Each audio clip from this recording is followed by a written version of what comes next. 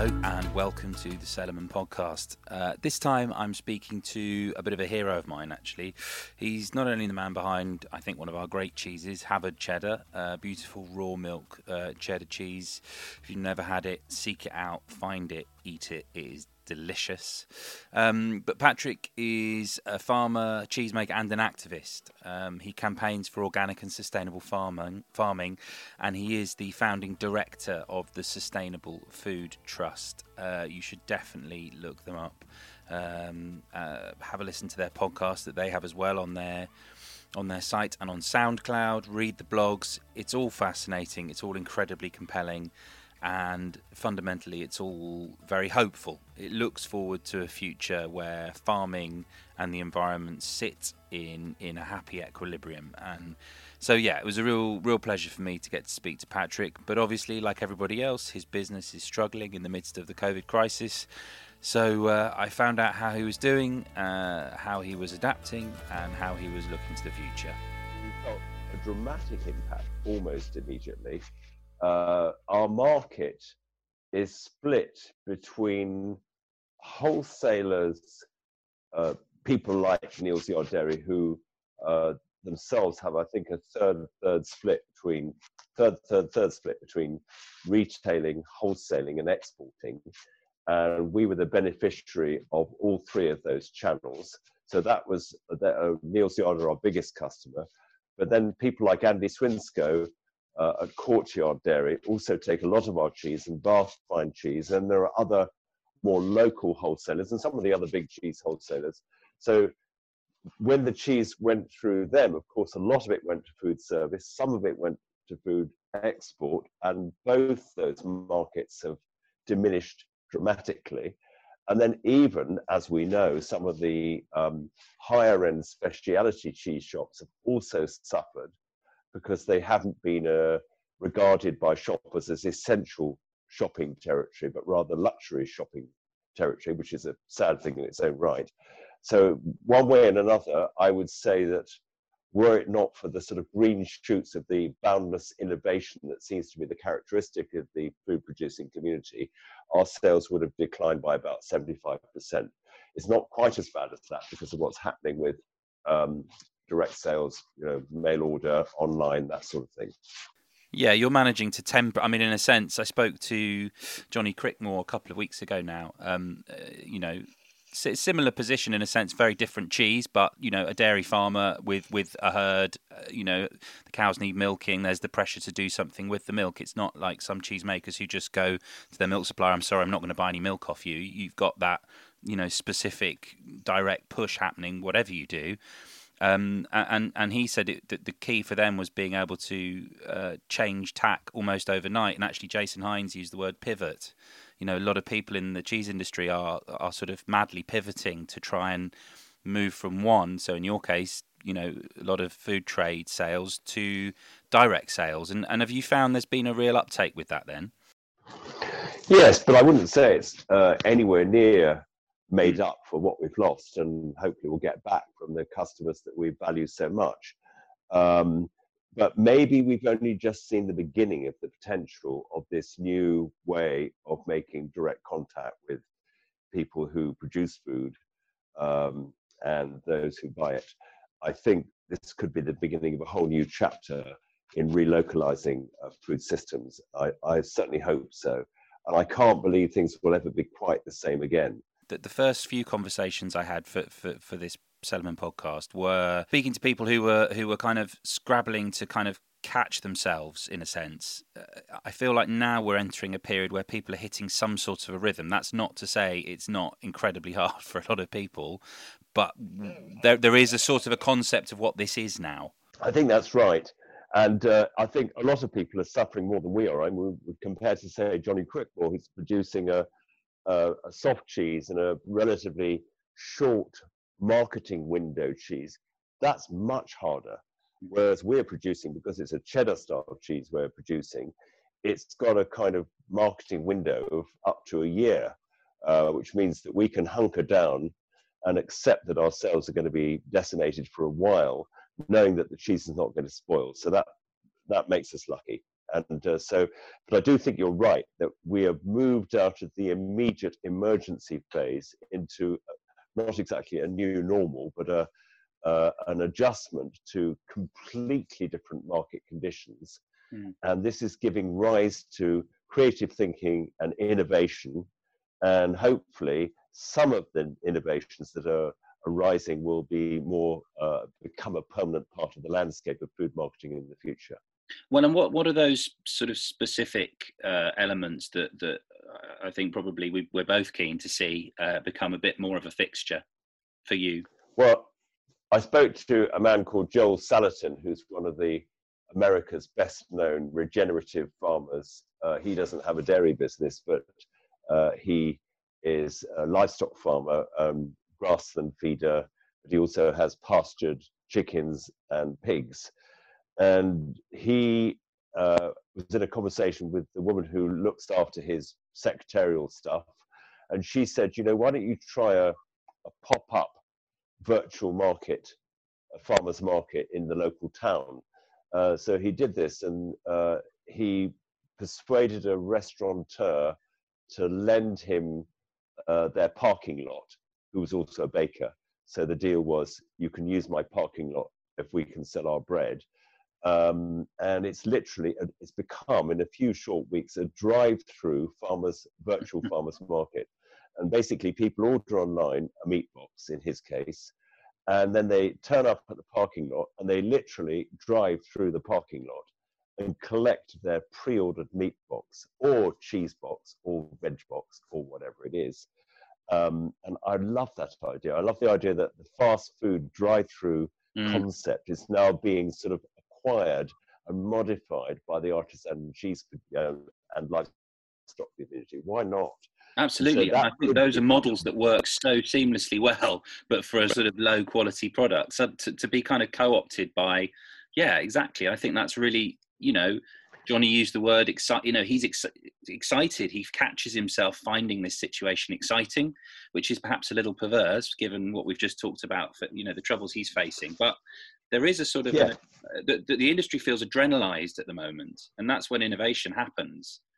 Yes, it's scary but exciting. And it's an irony that the supermarkets who have cut back on selling good food, proper food as I would call it, because they're just coping with a great surge of customer demand because of all the restaurants and food service people that have given up or had to give up, they are actually intensifying and further commoditizing the food that they're selling. Whilst at the other end of the spectrum, there's this sort of renaissance of direct selling, of farmers making new contact with their end customers, finding new routes to market, much more online and local stuff. It's really exciting. It'll be very interesting to see how this all pans out, because it seems to me that it's wrong that supermarkets or large food companies should ignore the growing interest that there is in real food, artisan cheeses, etc. But at the moment they are, and it'll remain to be seen whether they actually in the long run lose customers because they ignore that emergent market. Do you think that's in part because, I guess, a smaller scale individual producer can be much more reactive and flexible in the way that they, you know, get to their market, whereas a supermarket is quite a lumbering beast in comparison? I wonder if it is just a matter of time or whether they are ignoring the sector that we're discussing. Well, I think you're absolutely right. They're like a great super tanker, and they've taken their supply systems to the nth degree of centralization. So most supermarkets now will have, you know, one packer for each of the vegetables they sell, one abattoir for each species of livestock, and one distribution center, etc., etc. It's got to the point now where if there's something radical and new which is emerging, they might not even notice it until it had got to quite some scale. And their traditional way would be to sort of acquire the new start company and then make it part of their own. But it's difficult for a supermarket to do that because the model that we're discussing now is relocalizing things, and that goes against the whole trend of supermarket practice over the last 40 or 50 years. It'd be very, very interesting to see what they do, because I remember I used to grow carrots here on our farm in West Wales, and in 1980 I went to the co-op in Lampeter, my nearest town, and said to the manager, "Would you like to sell my bunched carrots or buy my bunched carrots?" And he says, "Yes, we would." And I did a roaring trade. I think it was up to 200 bunches a day they were selling, just taking them into the back of the store. But of course, that has all become impossible. But now I hear that some supermarkets are contemplating doing that again. And I think that those that adapt will possibly survive, and those that don't may end up just becoming, real estate relics and actually fail. I think it's interesting. I was speaking to Jason at Neal's Yard about this word local. And I think, for so long, local has been defined by the idea, sort of geographical idea of what is local. So, in your case, the local carrot producer, taking his produce to the local co-op. But I think the way that actual individuals, so, a customer sitting at home, say, in East London is accessing and supporting local is by going online and using websites. I think there's a newish one. It's a sort of a database called Farms to Us.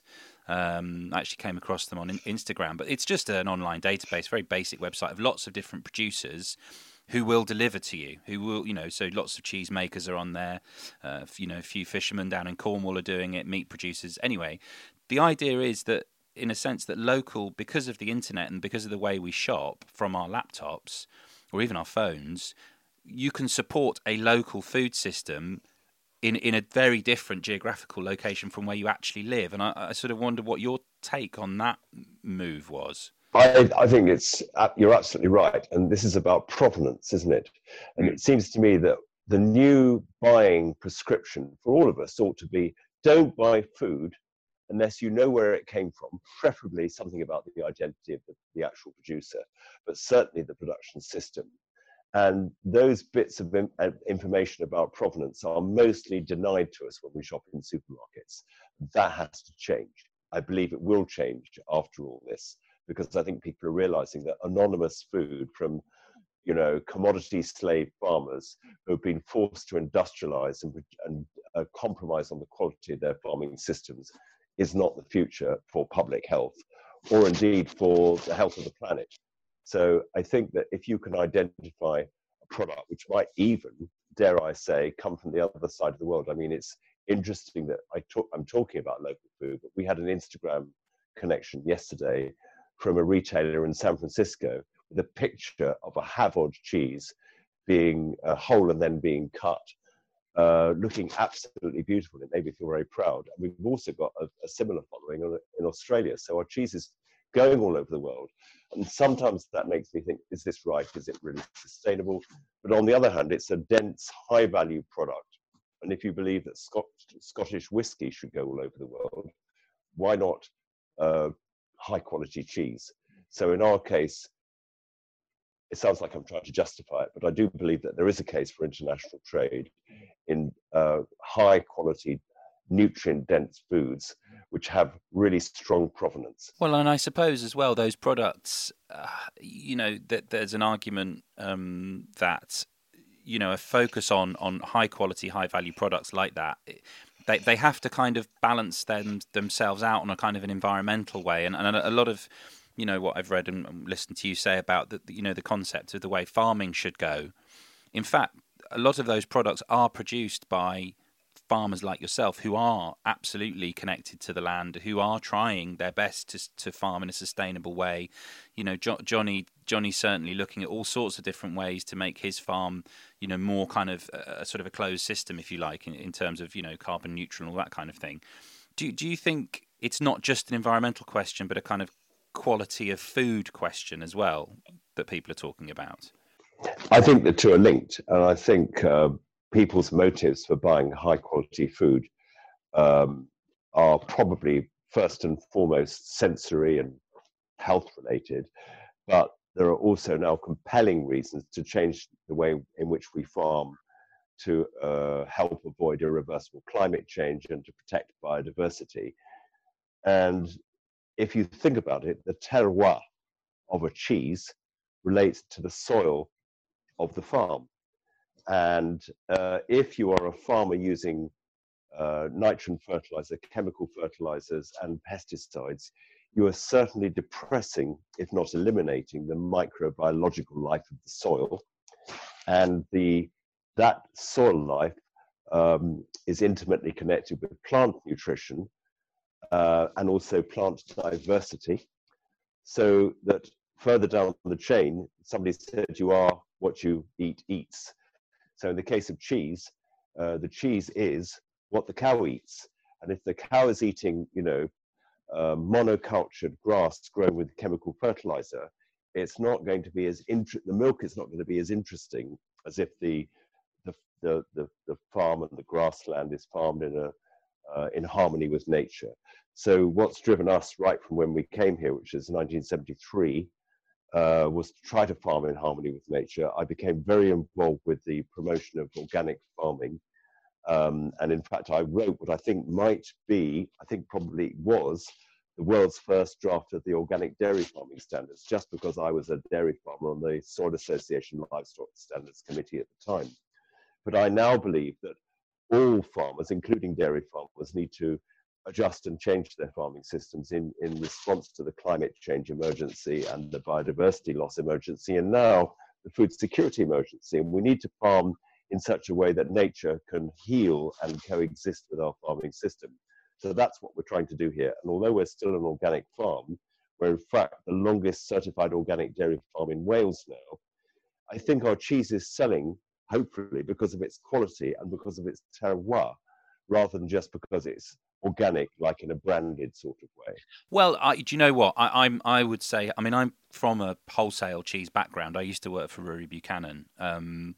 And I would suggest that people buy your cheese because it's delicious. I don't think actually many of our customers, I certainly never used the fact that it was organic as a sort of a direct sales pitch, if you like.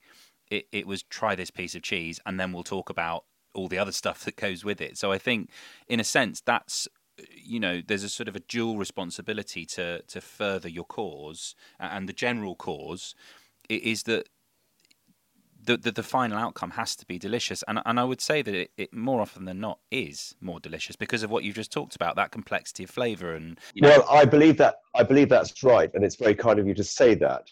And I actually, from my own experience recently, I think our cheese is fairly consistently delicious, and I think not more than that, it reflects it tastes of our farm. It's a funny thing to say, but when I taste it, when I'm not here, it reminds me of the farm, because the farm has a unique ecosystem and the cheese store and everything. It's its own sort of organic whole, and I think the cheese tastes of that. But what is interesting is that if you look back in the span of history of the development of the artisan cheese movement in the UK, I remember when a great friend of mine, who sadly was killed in a tractor accident in 1995, Dougal Campbell, was involved making a soft cheese called Pencarreg, which was the result of the pooling of milk of a number of local dairy farmers, organic dairy farmers, of which we were one.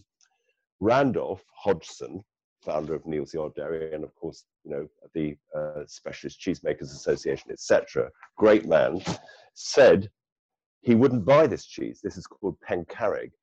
And he wouldn't buy it because it wasn't good enough. So I think that you could say that quite a lot of the early pioneers of organic farming, they might have been relatively good farmers, but they didn't necessarily know and understand the art of transforming their raw materials into products which would taste good as well.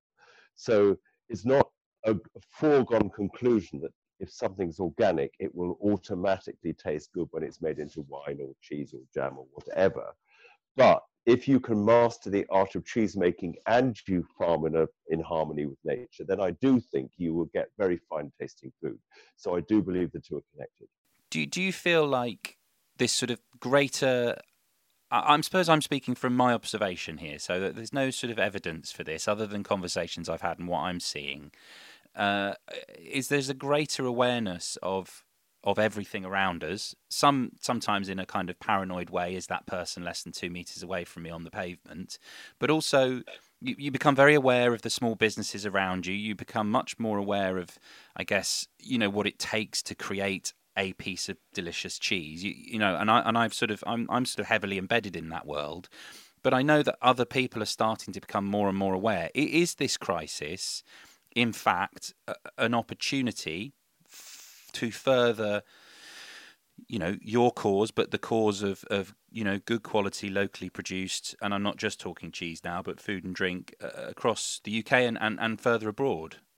I believe it absolutely is. And it's, as you say, it's not my cause, it's our cause. Because our cause is the cause of farming in harmony with nature and producing a genuine, delicious surplus of food from the natural capital that we're looking after, our soils and our, you know, the land that we farm. And that really is, I think, a necessity if we're going to have a livable planet. And the amazing thing, the, you know, paradoxical thing about the whole pandemic and the coronavirus episode is having this silver lining of waking people up to the importance of thinking more deeply about these issues. And it's almost like, you know, animals when the tsunami is coming. I think people are aware that you can't take food security for granted, but also they're questioning the provenance of their food in a way that they never used to. And that's potentially really exciting. It's going to be a complicated transition, I believe, between the highly centralized and industrialized food systems which we have, which I just was mentioning, and a new situation where people can get access to really high quality food, which is also affordable, with distribution systems that work and are efficient. But I'm sure we can do it. And that's the after. That's the after that we're all hoping for. I mean, obviously, you know, I'm talking to a cheesemaker and a farmer, and I work in cheese. So our focus in many ways is cheese and food and drink. And, you know, what we're talking about will come at a cost. But, you know, maybe the future is different and perhaps better after all of this. Well, you mentioned the cost of food, and I wanted to pick up on that because we, meaning my organization, the Sustainable Food Trust, produced a report in 2017, which we refreshed actually last year, called The Hidden Costs of UK Food. And the headline conclusion from that report was that for every pound we spend on food in the shops, there's another hidden pound, which doesn't appear on the price label, of costs which include damage to the environment, climate change, water pollution, air pollution, damage to public health, which then gives the appearance of cheap food when it isn't really cheap at all. So in other words, we have dishonest food pricing, and that makes it very difficult for farmers and food producers who want to produce or sell more sustainably produced food, because we're up against what you could refer to in an unfashionable sense as an economic headwind, which we have to overcome before we can get our place in the market. And to give you a case study in relation to cheese, you can go into a supermarket and buy, you know, let's say Sainsbury's Taste the Difference or Tesco Finest Mature Cheddar for whatever it is, around £12 a kilo, but I'm guessing at the price, but let's say it's around that. But you're probably going to have to pay twice that for our cheese. You could say, well, why is there such a huge price difference? Well, part of it is, you could argue that it's a different product and it's produced, it's handmade, it's got the terroir and all that sort of thing. But it's also because the very large scale and intensively produced milk, which is probably the source of the supermarket cheese, has uncosted environmental damage associated with it, which the producer doesn't pick up, and therefore you have the illusion of cheapness when in fact the real price that society is paying is much higher than that. And I think that that has created an unfair disadvantage for the artisanal cheese community, along with many other food sectors, including notably chickens, where you can get, you know, a pastured organic chicken. You probably have to pay about £12 for it, but you can go into Tesco and buy a chicken for £3.50, which isn't really £3.50 if you add in all those hidden costs. It's the application of the polluter pays principle. And when Michael Gove was Secretary of State for DEFRA, I said to him, would you introduce the polluter pays principle into farming? It's illogical that in every other sector, the polluter pays principle is applied, but in agriculture, somehow farmers get away with it. And he said, yes, he would. But, you know, he had the gift of the gab and a silken tongue. But in fact, whether or not the government of the day would introduce the polluter pays principle into agriculture, knowing that one of the consequences of that tax or series of taxes would be that the price of so-called cheap food would go up. That's a political question, and I think the answer is most governments would be frightened of doing that unless they thought there was pressure of the voters in favour of that policy introduction, which there should be.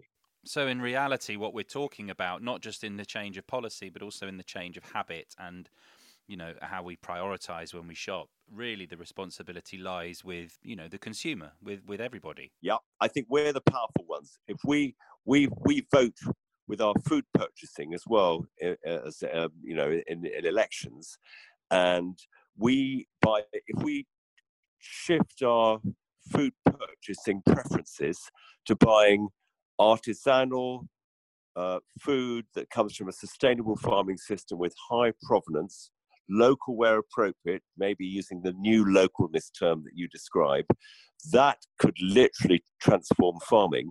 But in an ideal world, you want bottom up, which is what we can do, citizens can do, but also you need a bit of top down. And it is only, as you said, it's only the governments that can regulate and tax practices which are causing damage to climate change or biodiversity. And we need to urge the government to do that. So that was Patrick Holden there. If you want to find out more about Havard Cheese, go to Havard Cheese on Instagram, which is HAFOD Cheese, or have a look at the Sustainable Food Trust, which is the SUS Food Trust, so SUS Food Trust on Instagram, or just have a look at their website. As I said in the introduction, it's fascinating stuff, and I think really important and really compelling and really relevant to the times we live in now.